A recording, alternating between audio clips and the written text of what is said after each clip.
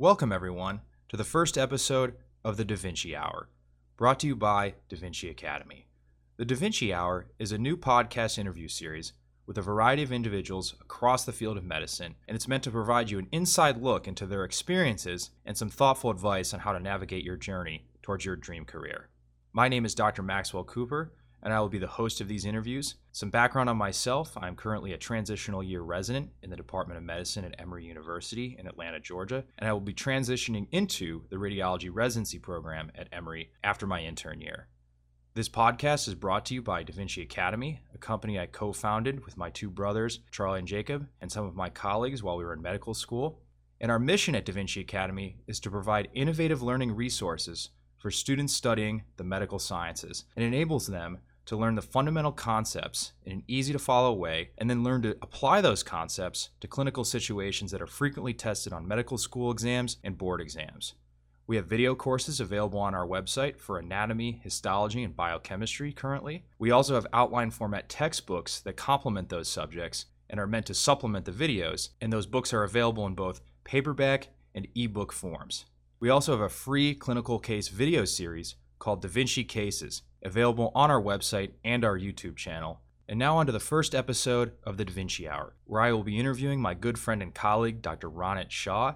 He is a first-year orthopedic surgery resident at Temple University in Philadelphia, Pennsylvania. He is also a co-author of our biochemistry textbook from Da Vinci Academy, and we met as medical students at the University of Toledo College of Medicine. And so I'm very excited to have Dr. Shah as our first guest on the Da Vinci Hour. So, Ronit, how's it going, man? Well, first off, thanks for the introduction, Max. Great to be on this podcast. Definitely an honor. I think it's actually a great idea that you've had starting this podcast. First off, I just want to say that I wish I had something like this when I was a med student, and then also even as a resident, I feel like just having something to relate to, being able to listen to other people's experiences, get to know things that other people are doing inside and outside the field of medicine. So I think it's a really unique thing that you've got going on here. So I'm excited for that. Thanks for having me on. Awesome. Thank you. So you're like me in your first year residency. What rotation are you on, man, right now? Yeah, I'm on orthopedics right now. Finally, I've been waiting a long time for this, as you know. We go back a few years, so it's definitely been a long road that we've both been through. So doing my orthopedics part of PGY 1 year, which is first year residency at Temple Hospital. So it's been an exciting time of transition, which I think is true for everyone this year, actually, because of what's been going on. So it's been an exciting time. Awesome. And you, from what you've said, you did 6 months of general surgery essentially in the first half of your intern year. Is that correct? Yeah. So the way orthopedic surgery residency is structured is it's like a 5-year residency, and then first year is when you do 6 months of orthopedics and 6 months of general surgery. So it really differs by which residency program you're in. The way it's structured at our hospital is we do 6 months of gen surgery in a block and 6 months of orthopedics in a block. So I had my 6 months of general surgery first, starting out, and then I transitioned to orthopedics starting January. So we'll be finishing that out until June.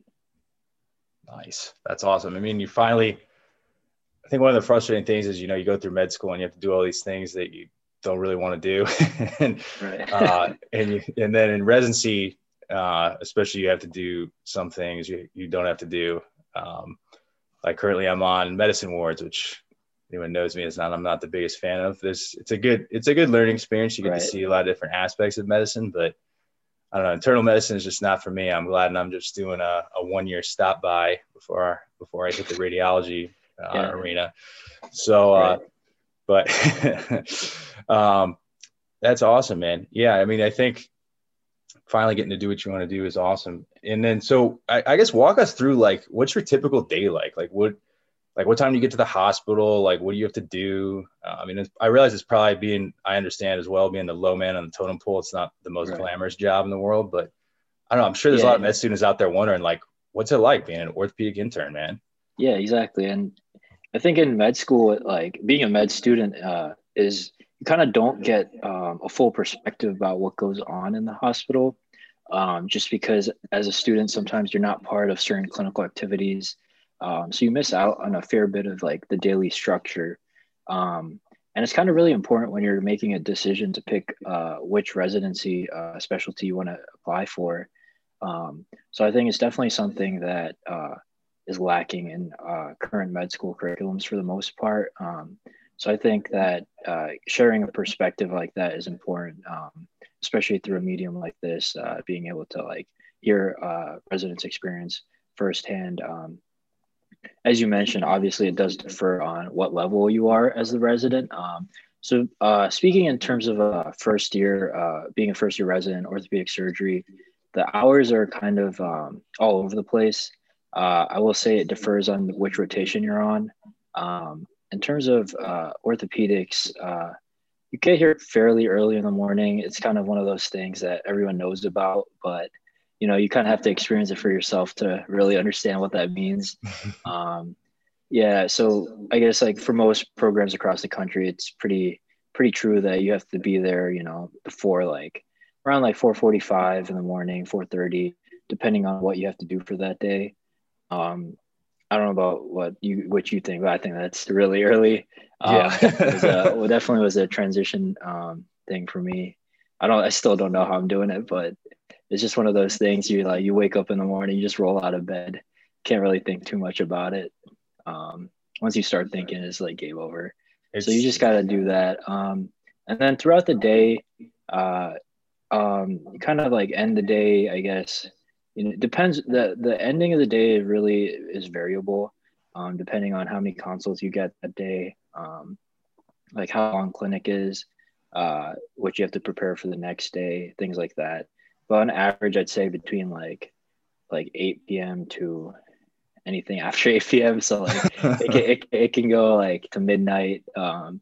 Definitely been times where you get out at midnight and it's just like now I got like 3 hours left to sleep. So it's one of those things. And then as for like what you do throughout the day, um, as a med student, you can help out a lot, and you do see a fair bit of these things, but then there's other things that you may not see. So when you get there in the morning, get the list ready, look up everyone's labs, things like that. We have a thing called the bucket, which is basically all the dressing supplies, and that's usually the med student's role there. I've been quite familiar with that, especially in med school, doing away rotations for orthopedics. So get the dressing supplies ready.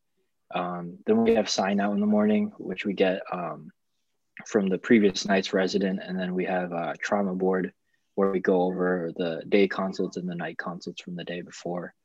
And then once that's over, we start our trauma rounds, which is basically just like rounds with any other service, nothing special. Just check in on patients in the morning from room to room throughout the hospital, make your way down, doing dressing changes as we go. And then from there on, you're kind of like independent at that point. So the team kind of splits apart. The senior residents go to the operating room. The attendings go to their offices, do what attendings do. And then as the intern, you're kind of left to your own devices, just kind of scrambling through about all the notes you jotted down throughout trauma board.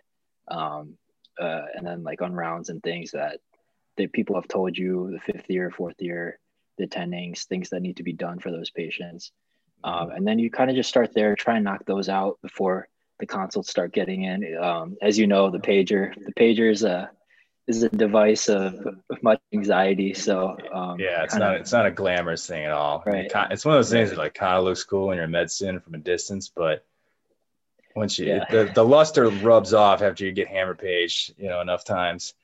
Right. So, it's like one of those things where you gotta knock the morning things out fairly quickly. Otherwise, if you start getting consults and you haven't finished out the things that need to be done for the rounding patients, then then you're already in for a long day. So So you got to prioritize things like that. for consults, do you see those yourself, like as the intern on service, or is that like, do you go with like one of the other residents, or like, how does that work exactly? That's actually a good question. And for med students listening to this podcast, I think that's actually a very good question that could be asked during the interview process. Whenever they ask if you have any questions, that would be a question that would be worthy of asking, because I always knew when I didn't know what questions I should be asking during that time. Mm-hmm. And if you really want to get to know a program, a question like that is very useful to see, like the level of autonomy that junior residents have, and just like day-to-day things that aren't really told to med students. So to answer your question, as the intern, we get to see all of the consult. We're the first person to see the consult. Once the pager rings, you go down and go see the patient wherever they are. And then obviously you do your exam and whatever that needs to be done, depending on the acuity of the situation and the acuity of the patient. And then from there on, depending on what needs to be done, you consult with your senior residents and let them know, like, you saw the patient, what you think it is, what you think the diagnosis is, what you think the plan is, and you can get started on that. And then the seniors will basically just either agree with your plan or correct you.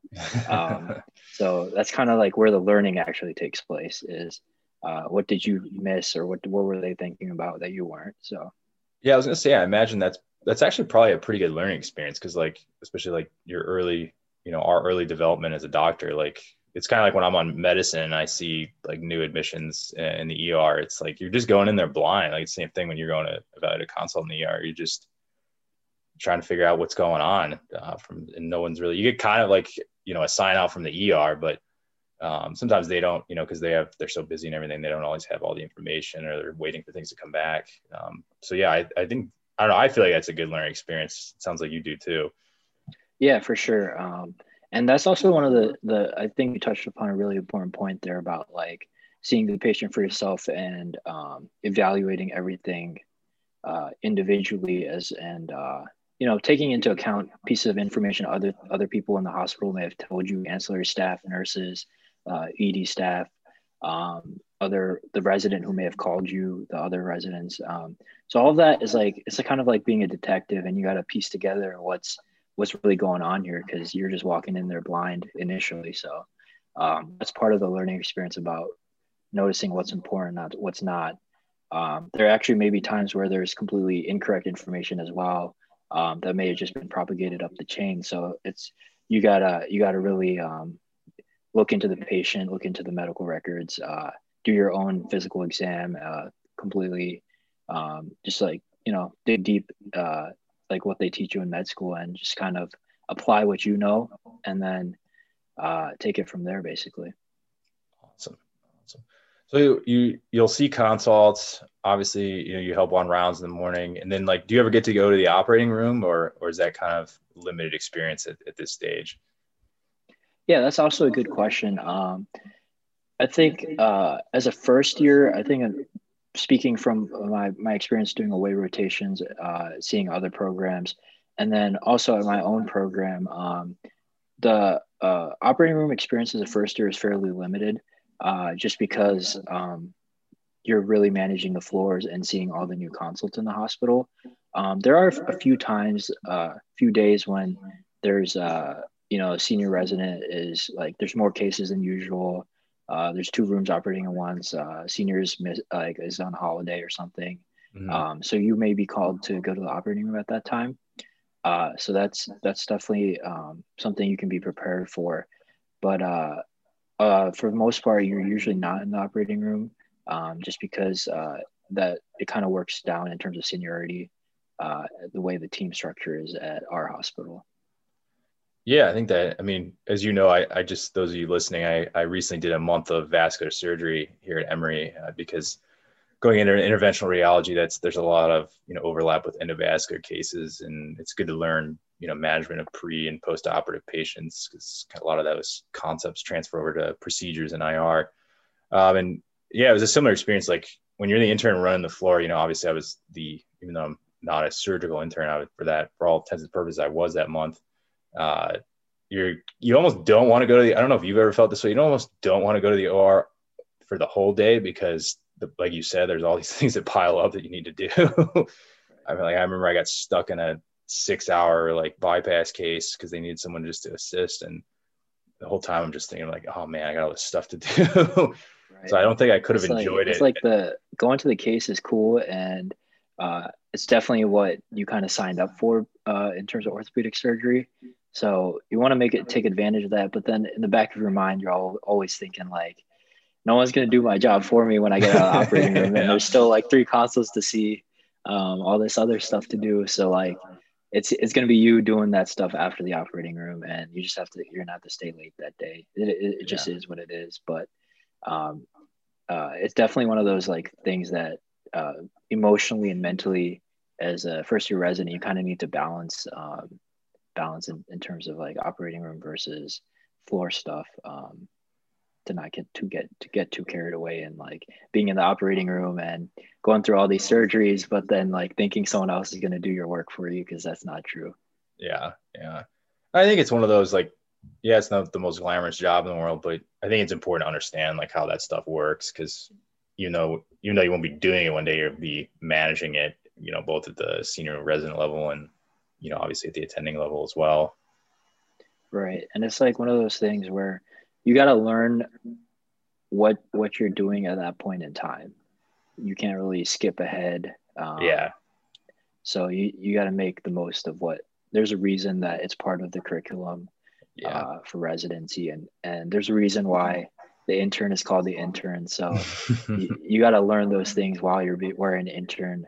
And then you can learn the more advanced things later on as you go. Yeah. There's no LeBron James or Kobe Bryant when it comes to residency. There's no jumping right to the pros, unfortunately. Exactly. That's actually probably a good thing, but because then it'd be complete amateur hour. Awesome. So I guess some other questions I have is, I guess on the general surgery side of things, like what was there a rotation you liked or thought was really good for like translating to orthopedics? I mean, I'm sure like all of them had some relevance, that's why you do them, but was there one that kind of stood out to you as one that was like a good experience, or one that like you felt really prepped you well for orthopedics? Yeah, that's a good question. In terms of just like the rotations I enjoyed the most were vascular surgery and the ED, actually, believe it or not. As much as people like have their opinions about the emergency department, I actually enjoyed my experience down there. I think it does come down to like who you work with. I'm sure you can relate to this as well. Absolutely. It's really dependent on the people and the close group that you're working with during that month that can really make or break any rotation. So I enjoyed vascular a lot because I was with a good team, and I actually did get to go to the operating room a fair amount. And there was ancillary staff supporting me in terms of doing like floor work and things like that, which really helped out in me being able to go to the operating room and gain some very early surgical exposure. Just learning the basics about, like the instruments, prepping and draping, and then like basic approaches and how to use the tools basically. Yeah, definitely. So for me, that was like a very eye-opening and, a good experience for me. And then the emergency department was also a good experience because they kind of all knew that I was one of the orthopedic interns. So they kind of let me, see all the patients that had orthopedic injuries and take care of them in terms of the emergency department, splitting, reduction, getting the proper imaging and follow-up plans for them. So that was a good experience in just like having some type of autonomy and then doing something remotely relevant to orthopedics. So it was a nice change for me. How about yourself? What would you say were some of your favorite rotations? Yeah, it's interesting. I did the emergency department. That was actually my first rotation in July, was the emergency department at Grady Memorial Hospital, which, if you're not aware, that in Atlanta, that's the level 1 trauma center. It's a county hospital in downtown Atlanta. So it's the Wild West, man. Like you see it all there. I mean, it's the craziest things you can imagine are there. And so, yeah, it was, and then obviously COVID was red hot in July. So, I mean, we were seeing a lot of COVID patients. So that was both stressful, but also very interesting as well to kind of see it was really interesting to see just the evolution of how we've managed that disease and how we've gotten better at managing that disease, both, you know, in the emergency room, and obviously I've done a lot of internal medicine rotations as well, where we've taken care of COVID patients. But yeah, I think the emergency room, it's a much, you know, it gets a bad rap from some people in the hospital, but I think, you know, you kind of have to, it's good to see it from their shoes. Like they have to make a lot of really important decisions in a very short amount of time. Often, like we were kind of talking about earlier, with very limited data oftentimes, you know, right. Like in internal medicine, by the time they get up to like we get a new admission, by the time they get up to the floor, like they've had a lot of labs, they've had an EKG, a lot of times they've had imaging, you know, chest x-ray, or even, you know, beyond that, even same thing with, like, by the time they get to the orthopedics, you know, service, they've had, you know, at least some preliminary imaging labs, things like that. But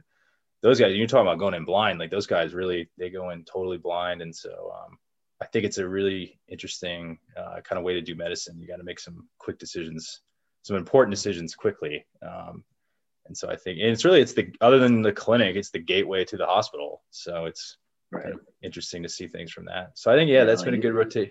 The differential you see in the ED is just like ridiculous. Like, you know, especially like, you know, coming from like a ortho perspective, it's like, you kind of have to keep your eyes and ears open when you're down there. Can't really, you know, just narrow down your differential based off one or two things. You got to really keep an open mind to kind of include things that you may not have been expecting. Yeah, no, so definitely. I think that's one of the reasons why a lot of subspecialties have their residents rotate down there, including us. So I think the ED is definitely a great experience, especially early on in your medical career. You know, being an intern, just keeping your eyes open for things like that. Yeah, definitely. I mean, I remember I had a patient once who, she came in and she was like short of breath, kind of fatigue, like just very basic symptoms. And, you know, she had said she had kind of some black tarry stools. We're thinking like, oh, okay, maybe it's like a GI bleed. And then, you know, but the thing is, we didn't have the labs at that point. And then finally the labs come back and like her hemoglobin was like, I don't know, it was like a 4.8 or something like that. It was crazy low. And so, you know, and then she ended up kind of deteriorating in the emergency room, and she ended up going to the ICU. So it's like, here it came in, she thought she was kind of this, just kind of non-specific symptoms. And then things kind of changed and escalated pretty quickly. So it was pretty cool to see the ED residents like kind of do their thing, like, you know, putting some lines in and, you know, getting things managed and getting things really teed up for the ICU to come in and kind of take over care. So that was pretty cool. Right. I think that's also one of the underrated things about being in the ED is like just the level of procedures that you can do or see down there. They do a lot of procedures that I didn't know happened down there. You know, there's some crazy things that happen in the trauma bay, thoracotomies, like, you know, just overall craziness that I had no recollection of happening down there. So I think it is very underrated in terms of the amount of procedures they do down there. Yeah, definitely. Yeah, I think that was a good rotation. I liked vascular surgery a lot. I mean, the hours, it was very similar to what you're describing on orthopedic. It was like 4:30 in the morning. You know, you had to prep the list for the fellows to come in, and, you know, you did the rounds, and it was very different. You know, being mostly on medicine services this year, it's a very different style, where it's, you know, very quick rounds, you know, not a lot of chit chat, you know, just because you got to get through it and get to at least for the fellows, get to the operating room. And then the hours for that were same kind of thing. Usually they'll, you know, anywhere from like 6 to 8 o'clock. They usually didn't keep us. Fortunately, they didn't keep us.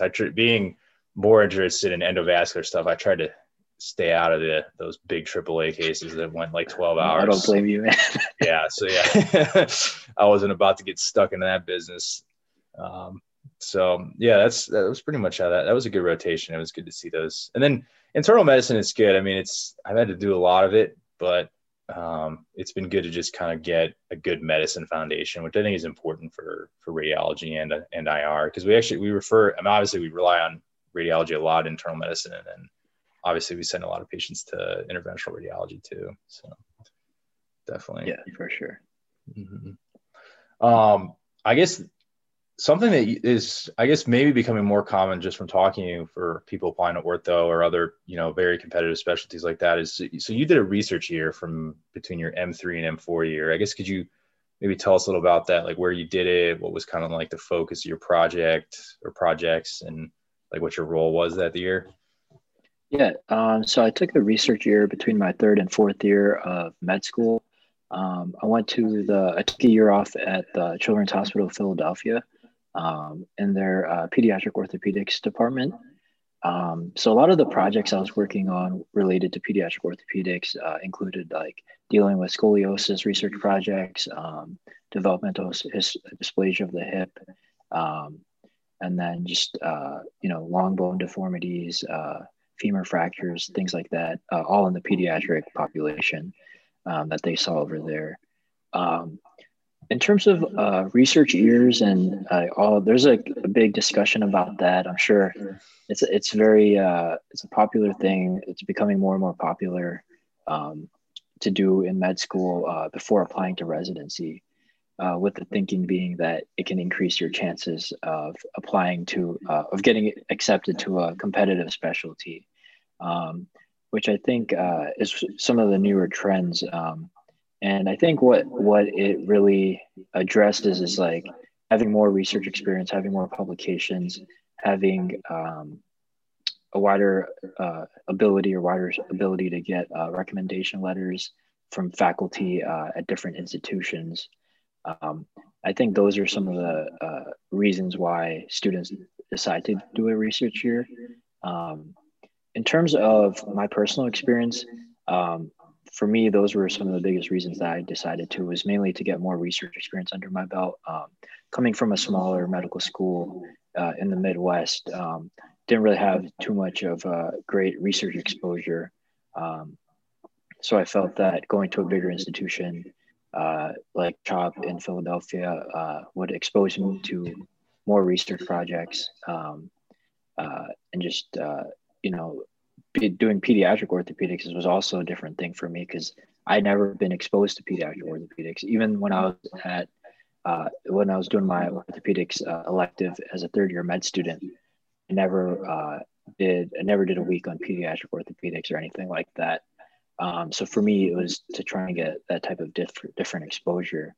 So those were some of the reasons I decided to do the research year.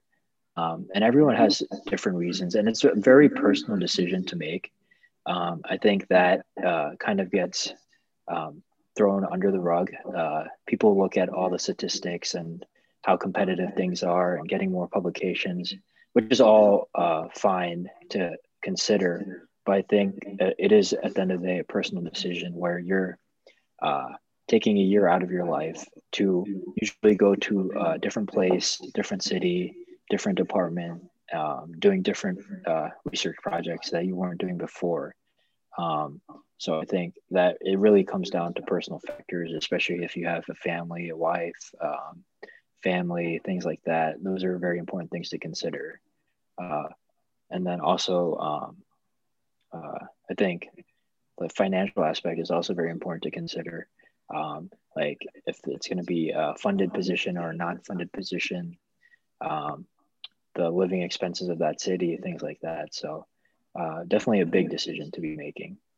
Yeah, definitely. I guess from your standpoint, like, obviously CHOP's an incredibly productive research institution. I guess, did you feel like was most of your time spent doing like writing papers or doing more so kind of statistic things, or what kind of, I guess people are probably wondering like what kind of, it sounds like it was mostly clinical research, not so much bench laboratory research. Yeah, it was a clinical research program that I'd applied to, and kind of knew that I wanted to do clinical research more so than basic science, just based off my previous experiences with basic science in undergrad. I'm sure you can agree with that. Yeah. I wasn't a big fan of basic science. Like I wasn't good at it.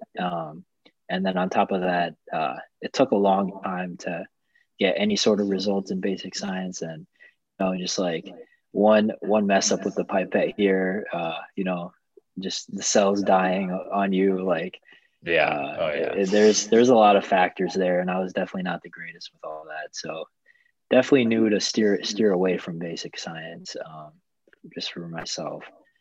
So I did apply for that as a clinical research opportunity. As for like day-to-day things, kind of what you said, like all the above actually, like doing research, doing statistics for projects, and everything that goes along with clinical research.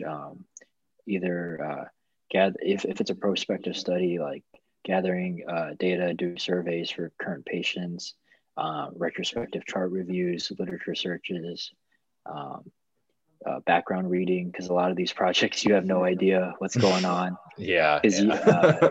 you're just a med student, so you really don't know what like the underlying disease process even is. So it is helpful in that you get exposure to those things while hopefully you're doing the research. You have some time to read about those things, and I found that very interesting and a nice change of pace from crunching numbers all day or putting numbers in Excel. And then also what was unique was that I was able to be a part of clinic actually at CHOP. So would be able to go to clinic with some of the attendings and see patients with them, see patients independently, and then present to the attending. So that was a great experience for me. Uh, just being able to develop a fund of knowledge and seeing different pathologies was very eye-opening for me in the world of pediatric orthopedics. No, that's awesome. Yeah, it sounds like you got a pretty varied experience. And I mean, I think people, they hear about research and they may not think it's the most glamorous thing in the world, but I think, I mean, that's research at the end of the day. And I mean, at the end, no matter what you go into, especially if you're going in some competitive, you need to do research at some level, at least, some kind of project. Obviously, ideal you publish. And I think if those of you who are out there who are third years, but even first and second years, it can be tough to do research at the same time and do it well. And the other thing, it doesn't look good to start a project and not finish it. And, obviously, like, we all are busy and everything, but that's true at the medicine level, even at the resident level, and obviously beyond that. So I think it sounds like it must have been nice to just be able to focus on research. Like, you didn't have to worry about staff. You didn't have to worry about, your clinical rotations or anything. I mean, is that kind of the experience you had? It was just kind of, you could just focus on research and just really knock it out. Yeah, for sure. You have the most amount of time you'll ever have in your life to do research, unless you become a researcher later on. So it was definitely nice to be able to focus on purely research and not have to worry about, getting med school grades or taking step exams and things like that, or being on rotations while you're doing research, which was usually the case for me before. So it was a good way to have a year off and do research. But then it is kind of underrated the fact that you do get some time off to yourself where you're not always just busy, juggling three different things at once. You are doing the research, but then you have weekends off and things like that where you can de-stress a little, get away from the med school grind. So if there's anyone trying to slow down the pace a little, they know they're going to be doing a difficult residency for 5, 6, 7 years anyways, then it's definitely another way to spend more time with the people around you and, have a little bit more fun as well, while also improving your application. I think that's a really important point. I think we get impatient and we just want to get through it already, but I think taking some time, like I took, I did a research year before medical school in a basic science lab, and it was nice to just, again, focus on research that year. And, I don't know, I think I took a few years between college and med school, and I'm kind of glad I did it because looking back, it's just, I don't know, medicine, it just sucks so much out of your life that I don't know, both really starting M1 year and then it gets worse and worse as you go on. I mean, it's a great job. It's a privilege to do what we do, but it's at the same time, I think someone once said it's a demanding mistress. It'll take as much time as you will let it and then some. For sure. So I think it's definitely one of those things where you're in it for the long haul. Yeah. And it's easy this has been stated everywhere basically about the burnout rates and things like that. And how, and all of those things are very serious. So I think that this is one of those few opportunities where if you're considering a research year, it definitely allows you to get away from all that.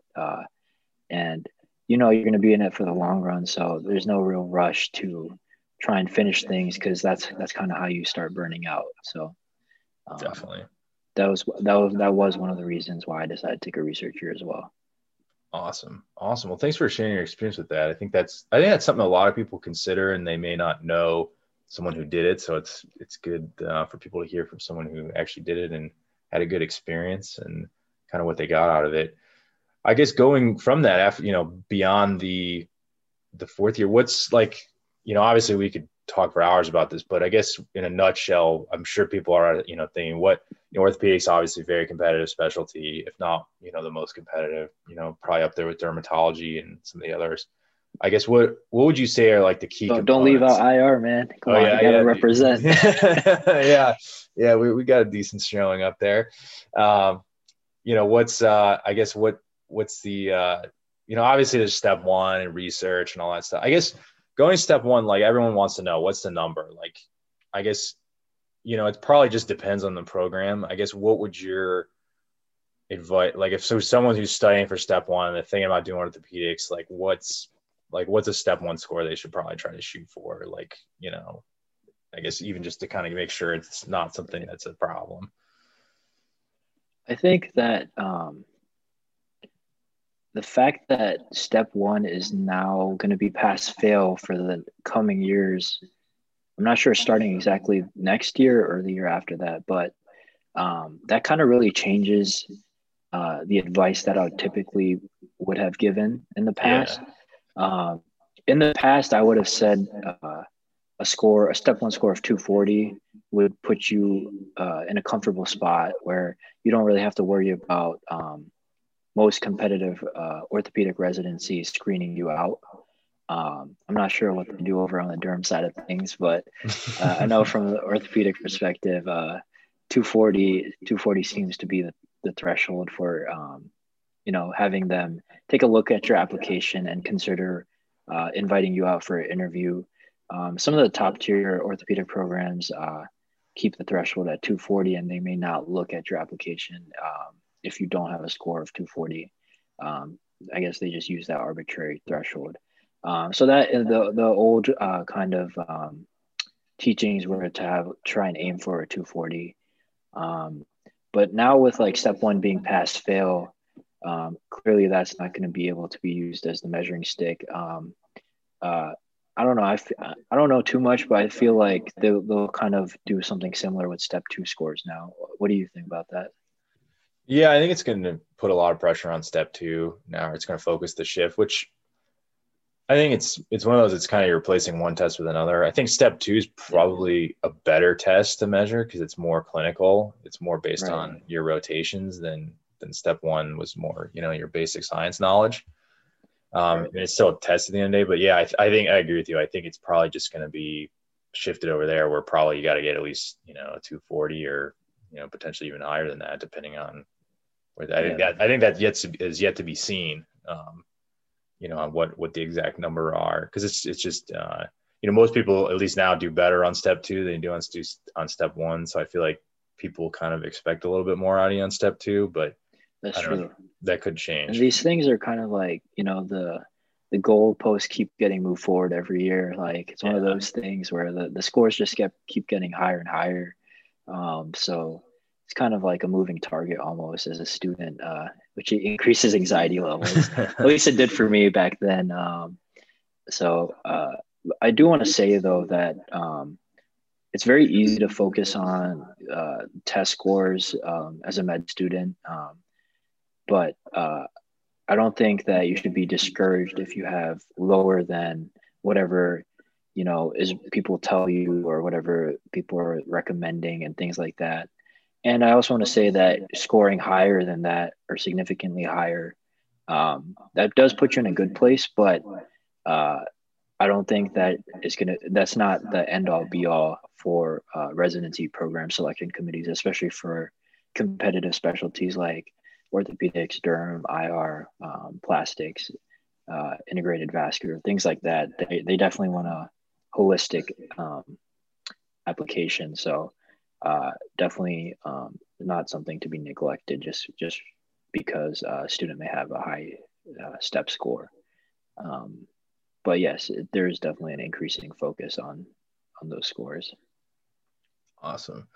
I guess from a research, I mean, I think research, it just depends. I think no matter what you apply for, whether it's, neurosurgery or internal medicine or, whatever, I think research always looks good. I think you have to remember at the end of the day, you're applying to, and I know you know this, you're applying to academic programs. So even if you're die hard, want to do private practice all the way and make a ton of money and drive a Benz and all that, but you gotta do some research to get. It's kind of one of those hoops you gotta jump through. So I think doing research, but I think some fields are more research driven than others. I think a lot of surgical fields, it seems like surgeons like doing research, interventionalists like, IR like doing a lot of research, and radiologists in general, actually, especially academic ones, like doing research too.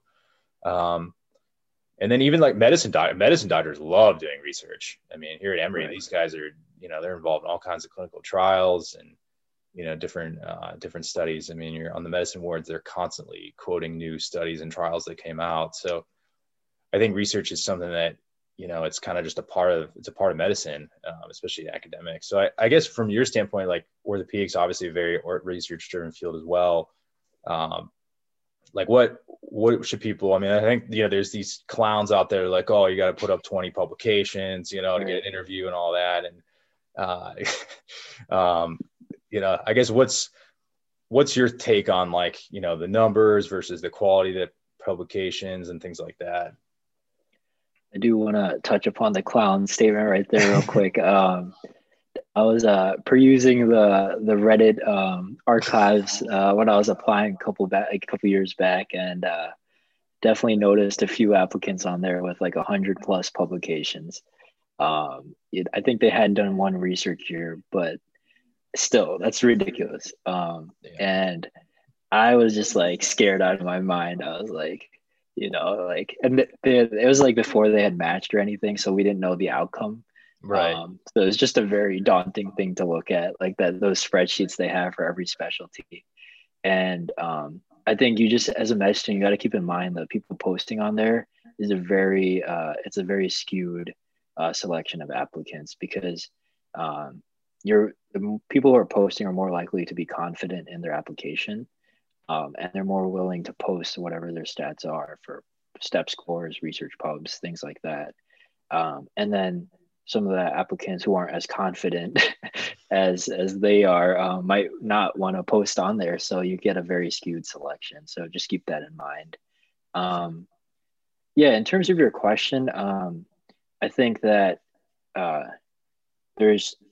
I think it's like quality and quantity and finding the right balance of those two things.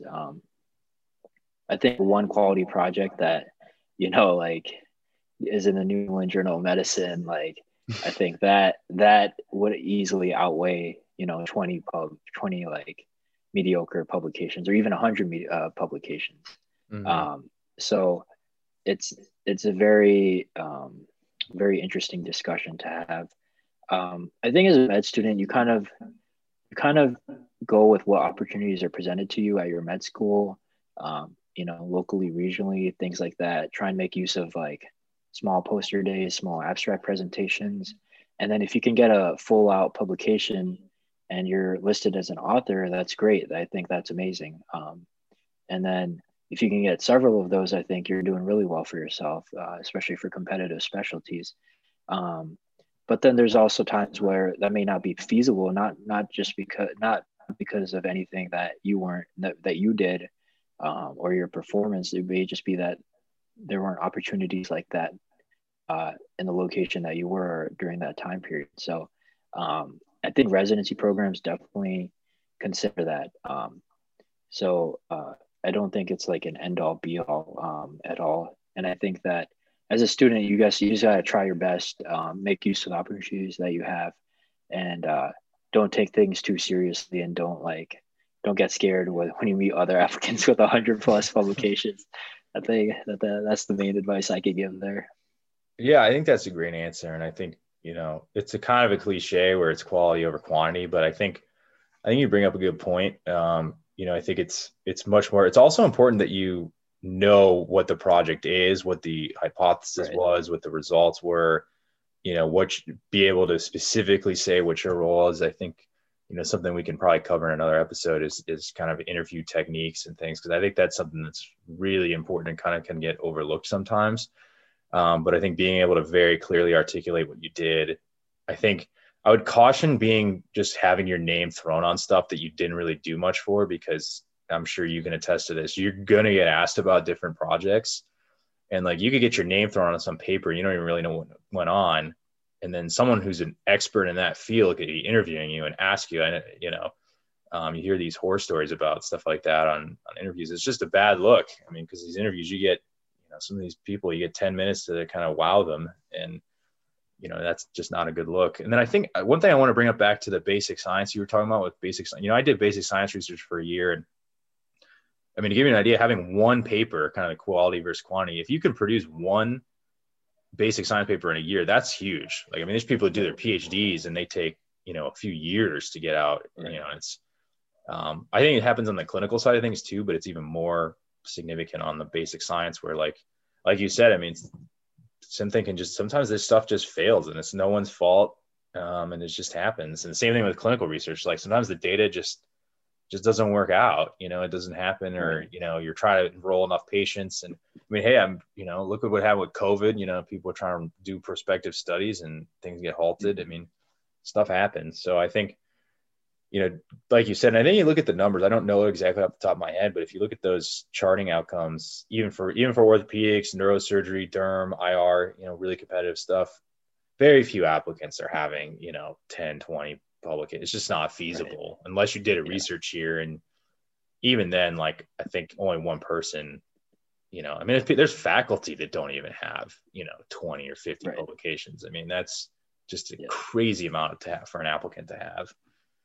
Yeah, exactly. And there's so many other variables that go into it, and the people evaluating know these things. So, they have a great selection of, statistics they can base their decision off of. So as long as you're not one of the outliers, in a negative way, that you really shouldn't have to worry too much about it. I think trying your best to being involved in something that you're interested in. And I think knowing, like, as you said, knowing what you did when you're giving these interviews, and knowing everything about your project, I think those three things alone will carry you most of the way. Definitely. Yeah. And I think the biggest thing is like finishing projects, finishing what you did, because that's going to come out like in your letters. We can talk about that in a second here, but I think, having someone say in their letter, like, I worked on this research project with so-and-so, did a great job, they finished the work. That's a big thing. Med students, even residents pull that stuff where like they'll start a project and then don't finish it. And so I think, attendings notice those types of things. And so that's important. I think research is one of those things where people love to get involved early. And that's definitely a positive thing. Don't get me wrong, but there's no shame in not knowing what you want to apply for, one week into med school, right? There's always people who know, but if you're not one of those people, that's fine.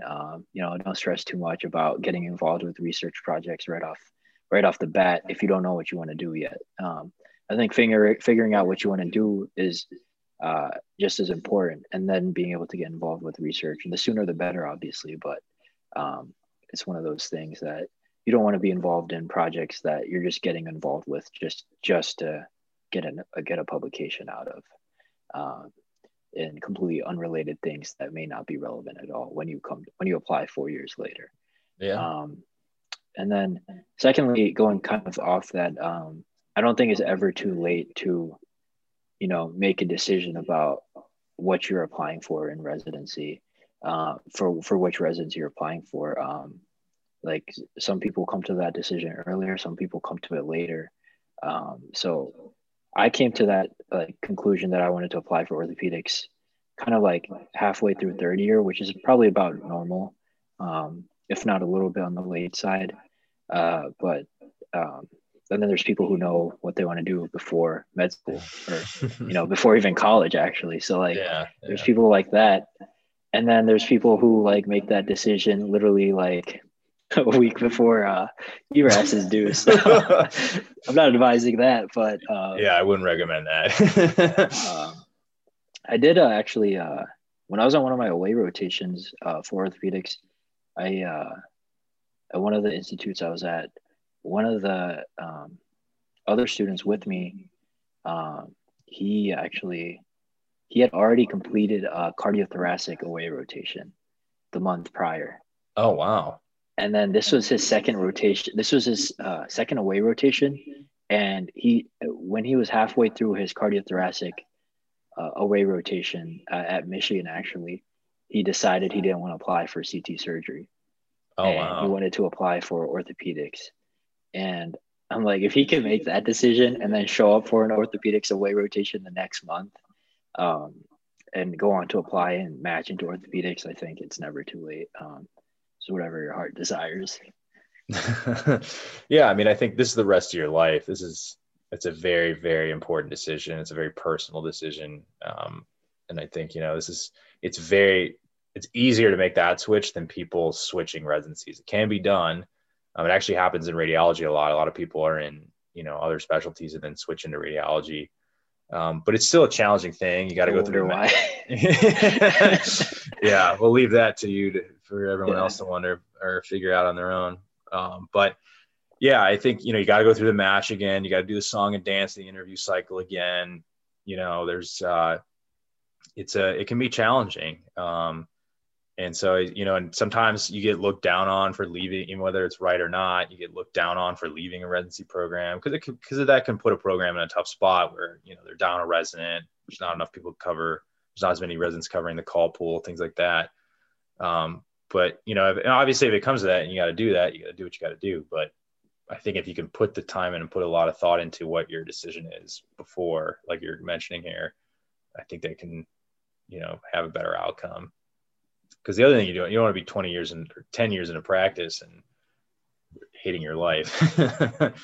And I think it's important you brought up, we talk about the hours, kind of going back to what your experience, and things like that, because I think you got to remember a lot of people, I think as med students, they're like, oh, I'm going to ortho or I'm going to neurosurgery, I'm doing IR. And like, it sounds really cool to like the other students in the class or like people outside of medicine or your family members. But at the end of the day, you got to remember, you're the one that's got to get up every day and get, in your case, get up and go to work at 4:30 in the morning every day and live this. And, I think you got to remember that at the end of the day, you're the one living this. So make sure you like it. Yeah, I think that's really important what you just said. I think that as a med student, it's very easy to fall into as a person in general, it's very easy to fall into like the glamour trap of what other people think is like the hot new field or the most competitive thing, just to try and prove other people that you can do it, things like that.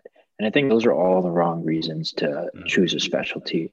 Because like you said, you're going to be the one living it. And there's more often than not, there's going to be times on an almost daily basis, depending on what residency you choose, where you're going to be, in the trenches doing things that you may not want to do, may not like doing when you're already sleep deprived. You haven't eaten breakfast, lunch, or dinner. So that's really when you're going to have to ask yourself, like, you're going to realize sooner or later, like, did I make this decision based off something that I wanted to do intrinsically, or was it based off other outside factors? I think that as a med student, it's a very hard decision to make because half the time you don't have the complete knowledge about that specialty, just because there's no way you can live or work those resident hours as a med student. So you just don't see half the things that go on. So you are kind of it's like kind of your judgment of what the residency is rather than the actual reality of it. So you just got to hope your judgment is close to reality. And you get that by having friends in the specialty who can tell you about what their experiences are, listening to podcasts like these, which I wish they were like when I applied, and just gathering information, while you're on those rotations. Yeah, definitely. I think that's all excellent advice.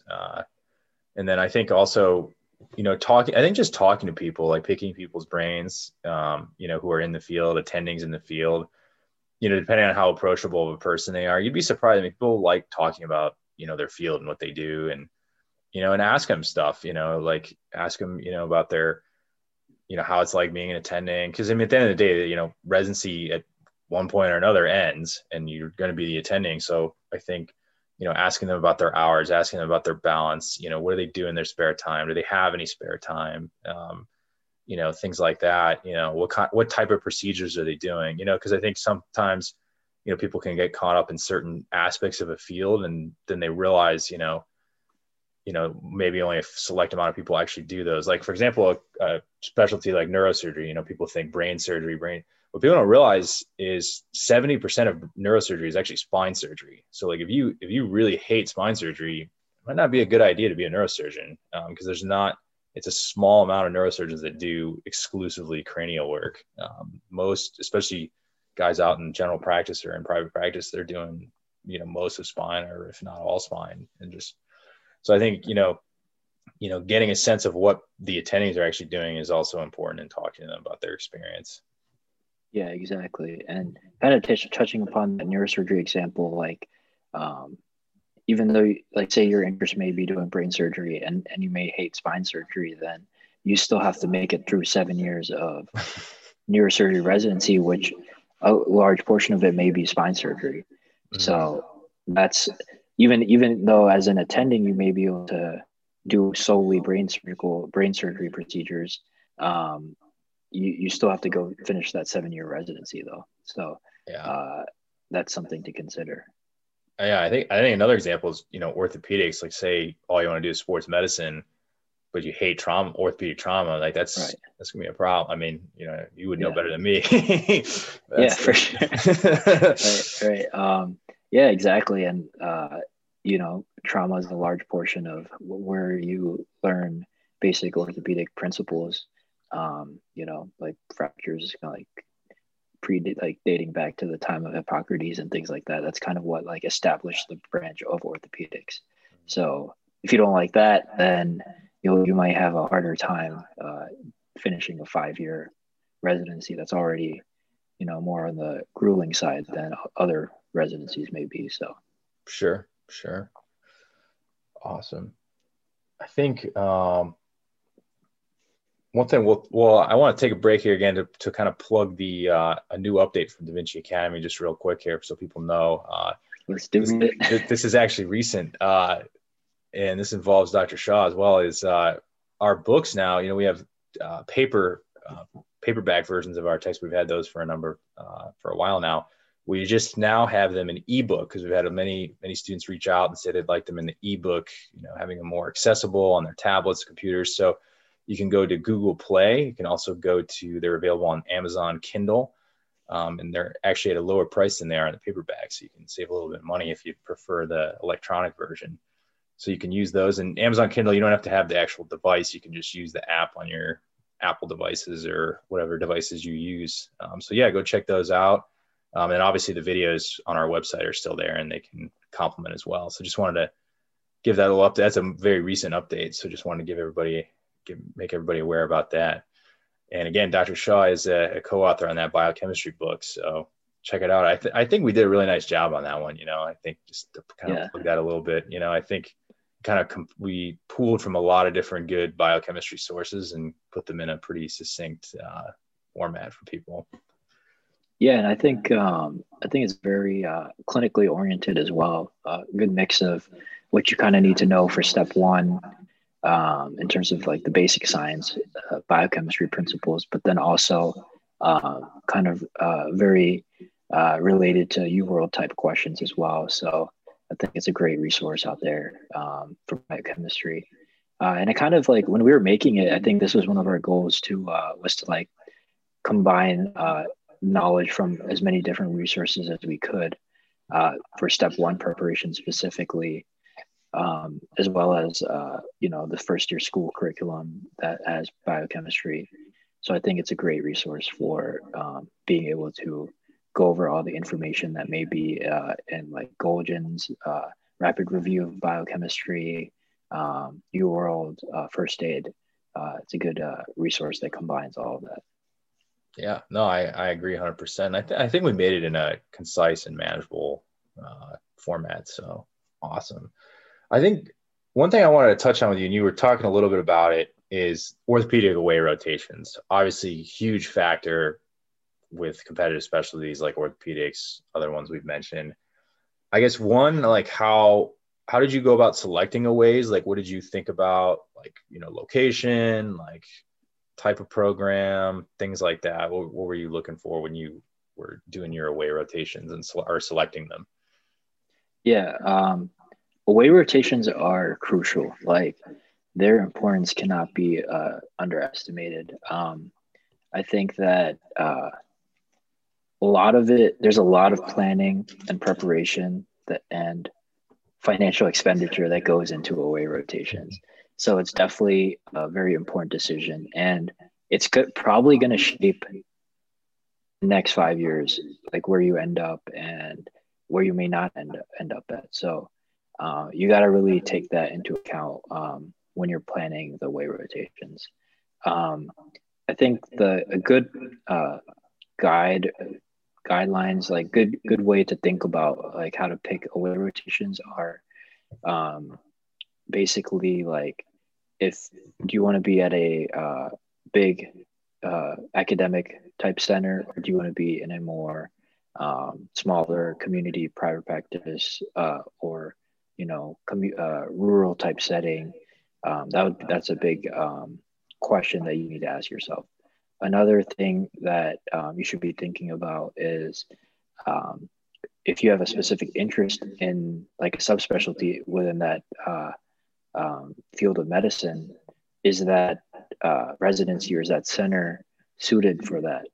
Or do you think you'll get good exposure to that in terms of the patients and in terms of surgical procedures and other management and in those patients? So as you kind of mentioned a bit earlier on, there's a significant difference in like where hospitals are located and the types of patients they see.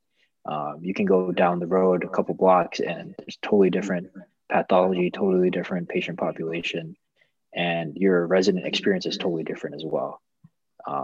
So that's something really to focus on. Another criteria to look at is your own geographic preferences. Like, where do you want to live? Where do you want to raise a family?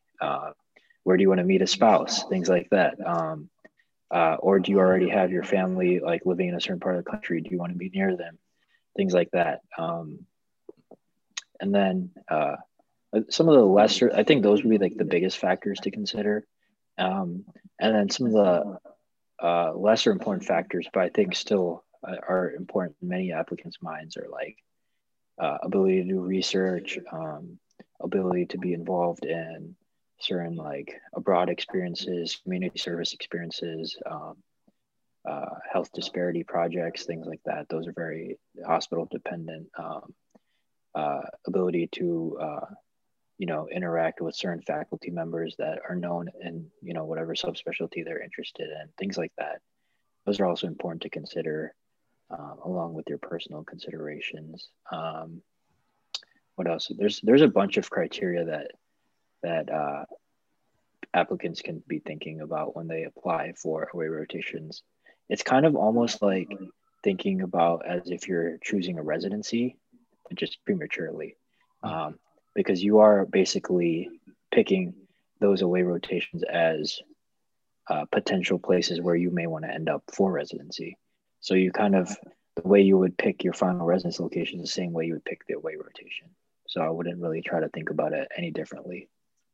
Yeah, I think that's a really important point, because I think some people may pick aways on, they're trying to like game the system and think like, oh, if I do some rotation at somewhere in the Northeast, that can help me get into this other program in the Northeast.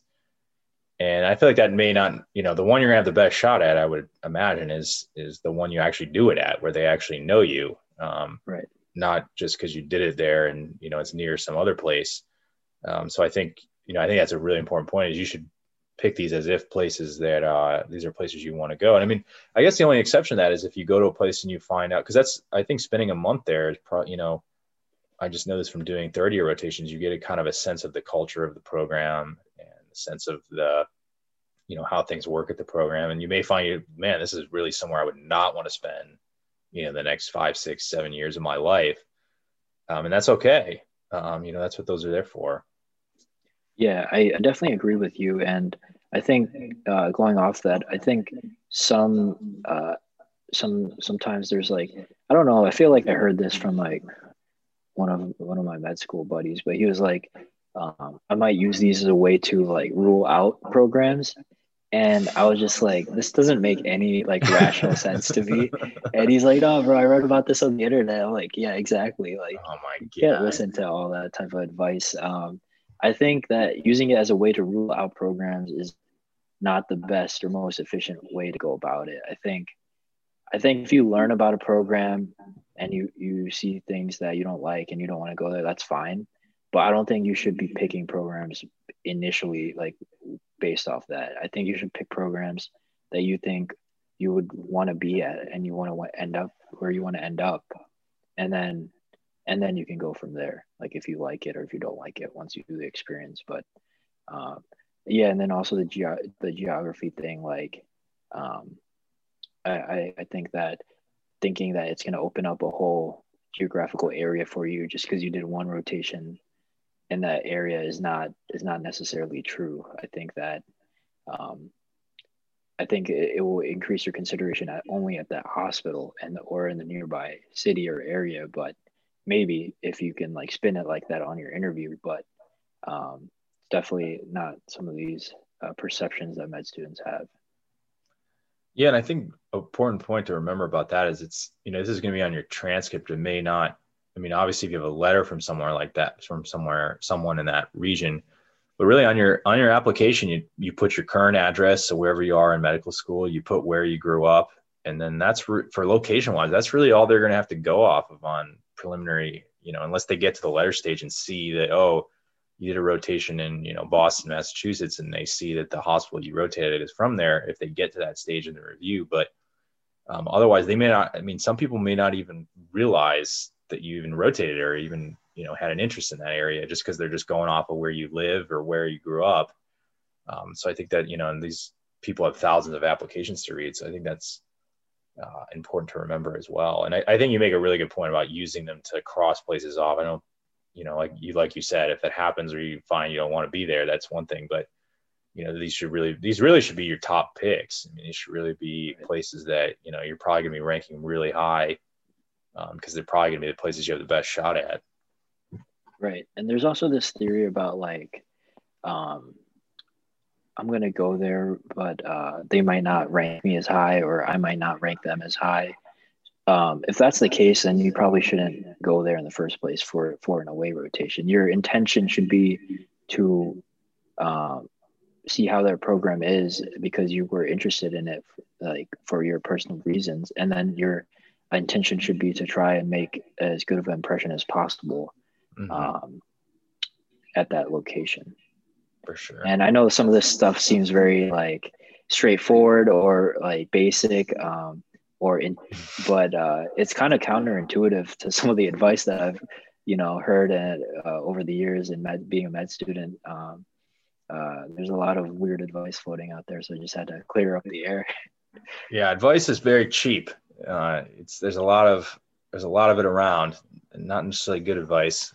And I think you brought up earlier, you got to be really careful reading stuff on the internet. I mean, because hell, I could go on one of those things on a, you know, I could go on a dermatology thread and say, hey, I got a 270 step one and, you know, 200 publications, and just, I mean, there's people that do stuff like that. There's maniacs out there. I mean, those aren't. That's not even that far off from the No, regular I mean, seriously, like dermatology. Yeah, I mean, even though I don't know anything about skin, I mean, I wouldn't even know the first thing about it. You know, I mean, I know, you know, the bare minimum to be a sort of a doctor at this point, but you know,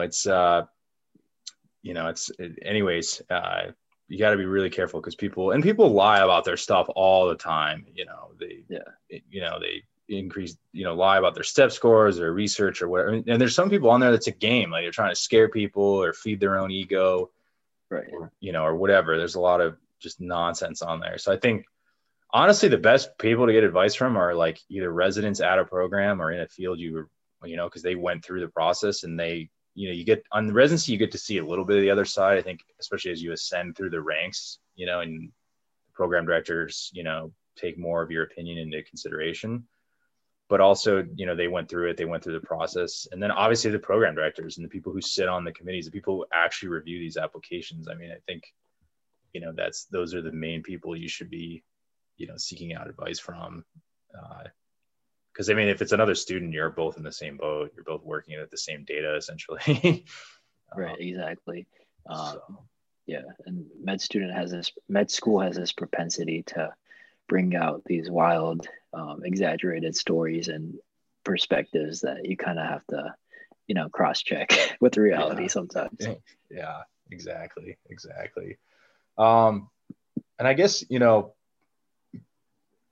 kind of closing things out here, it's a challenge for anybody. I'll ask you, and then I can comment on it too. But like, how do you get work on these hours? How do you get a good work-life balance? Like, what do you Wait, do? What's that, Max? I don't know. It's something I heard about, right. I was reading about it in an article or something, but, I guess in theory, what would you do? I think actually that's a very important question, actually. I think it's an ongoing struggle for me, personally speaking. I think as a resident, you have to be very adaptable. As you know, like every month you're on a different rotation. Every week, every day has new surprises, different hours, different people, different challenges.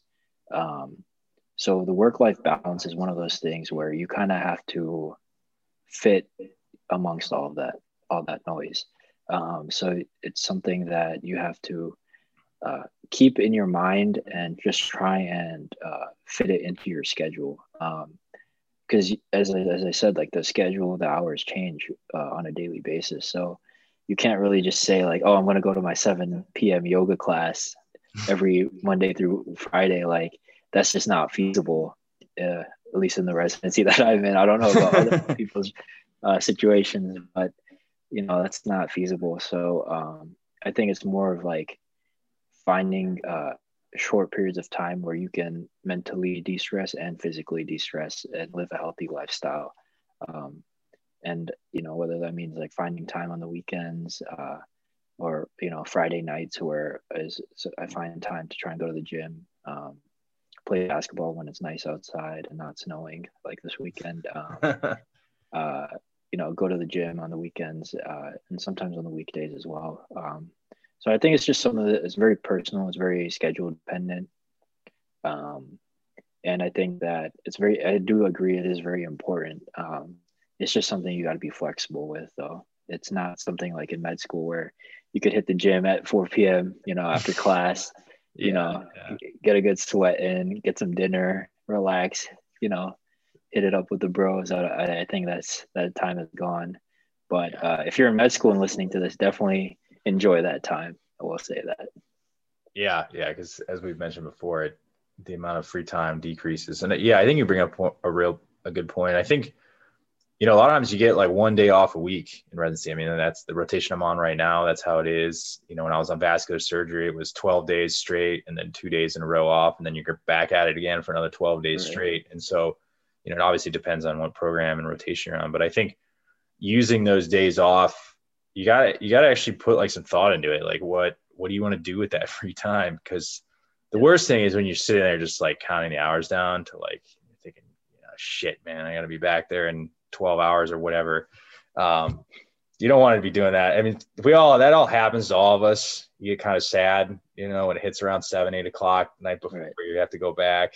It's kind of actually really sad. You start thinking about the next day coming up, and you're not even using the time that you have right now. Yeah, I mean, it's so cliche, but you almost got to live in the moment. It's like kind of goofy and cheesy, but you're kind of forced to, Yeah. Right? Otherwise, you could get really sad. But anyways, And, it's not that like we hate our lives. It's just, it's just, I do have, like, I'm you, like you as well, like you're mentioning, I do have interests outside of the hospital, and like, I have things that I like to pursue. And I mean, it's, nice to have time to do some of that stuff, Right. I don't want to work like 24/7 in a hospital. I think most people don't want to do that. Yeah. But anyways, yeah, I think planning things out, but I also think, if you had a tough week and you got crushed, and it's just, whether you're a med student or, because that can happen in med school too, if you're on a tough rotation, or, and obviously in residency as well. It's okay to just kind of chill. I mean, there's some people that'll try to like guilt trip you, like, oh, you didn't do anything on your day off. I mean, I think if you just chill and, watch Netflix, or Right. just kind of hang out with some friends and get some food or whatever, I mean, there's nothing wrong with that. I think, you don't have to be hiking the Rocky Mountains every weekend. You can sometimes it's okay to get a bucket of ice cream and put some Netflix on, Yeah, exactly. It's okay. Exactly. Yeah, exactly. And then also it's like you have to, I think physical fitness, I think that's also important to mental health. So I think like in the hospital, you're already kind of tired. You're doing physical things in the hospital. So that's like a very important balance to strike. You don't want to kill yourself, doing workouts at midnight, going on like 10-mile runs. And then you have to wake up at 4 the next morning. Like, that's how you get burned out and things like that. So it's, you gotta balance that aspect of physical fitness as well. Yeah, definitely. I think it just helps clear. It's a good de-stressing technique, and good for clearing your head. And I don't know, it's just better to be, I think it helps you in the hospital too. Like if you're more physically fit, you kind of you move faster, you don't get as tired easily. And Right. I think it kind of goes both ways. It kind of has many benefits, we'll say. Let me ask you, are you the type of person, when you become a senior resident or attending, are you gonna make your team walk up the stairs, 10 flights of stairs, or you're gonna chill and be the one who like takes the elevator? I think, in that case, I like to just please the team. When you get that stage, people are working hard for you. So, I mean, if they want to be heroes and do the stairs, I mean, we can do it. But they want to just there was one attending in med school. I don't know, but if you worked with her at all, she would wear heels and take literally 10 flights of stairs, and I thought it was very admirable. But yeah, that is geez, that's true. That's true perseverance there. Or, I mean, exactly. Not perseverance, just dedication to staying in shape, I guess. Damn. Exactly. Oh, get your workout in, bring your protein smoothie. Yeah, seriously. But yeah, no, I don't think I worked with that person, but that sounds, I guess that's one way to stay in shape. But yeah, no, I don't think I would. I think I just defer to the team, and if they want to if they want to listen to some cool music on the elevator and ride it up, just take it easy. That's cool with me too, Right. I mean, unless you got something like where it's like 2 flights, I mean, come on, the elevator's taking forever. Let's move it. Especially at Grady Hospital back in August, it was ridiculous. Almost all the elevators were out. I don't know what was going on. And so like, you just pretty much, it's like 16th floor hospital. Like I was just doing this. A lot of times you just do the stairs, because like you'd sit there for like 20 minutes waiting for an elevator. It's just like not efficient. So I got my steps in. That was that month, and it was August in Atlanta, Georgia. It was pretty hot. So right. It was something else. Exactly. That was my workout. Climbing stairs at Grady. Hey man, the stairs, you can get the calves involved, doing heel raises, doing a couple of lunges, 2 steps at a time, get the quadriceps burn. I know, man. I know.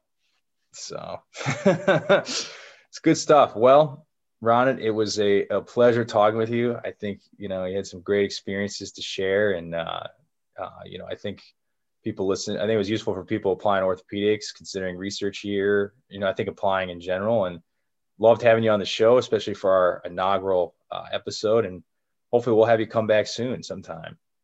Appreciate it, man. Thanks for having me. Absolutely. Take care. Thank you for listening to this episode of the Da Vinci Hour, brought to you by Da Vinci Academy. More episodes are available on our website at dviacademy.com, our YouTube channel. They're also available on Spotify and Apple Podcasts. Also on our website, you can find our video courses for anatomy, biochemistry, and histology, and they're available as month-to-month packages. They're also available as a combo package where you can get all 3 courses in one. Our website also has a store where you can find our outline format textbooks for anatomy, biochemistry, and histology. All textbooks are available in paperback version and as ebooks as well. These textbooks complement our video courses and provide a nice addition to the learning experience of allowing you to focus on the learning and not having to write anything down. On our website, we also provide a free clinical cases video series called Da Vinci Cases. Da Vinci Cases aims to help you learn how to answer USMLE questions and apply concepts that you learn in our courses to answering those questions. Our cases cover a variety of topics and organ systems, and they're updated frequently with new cases. And then lastly, on our website, you can find our blog, which has interesting articles that cover medical history, important figures in medicine, and innovations in medicine. Again, thank you for listening to this episode of the Da Vinci Hour, brought to you by Da Vinci Academy. Please be sure to tune in for our next episode.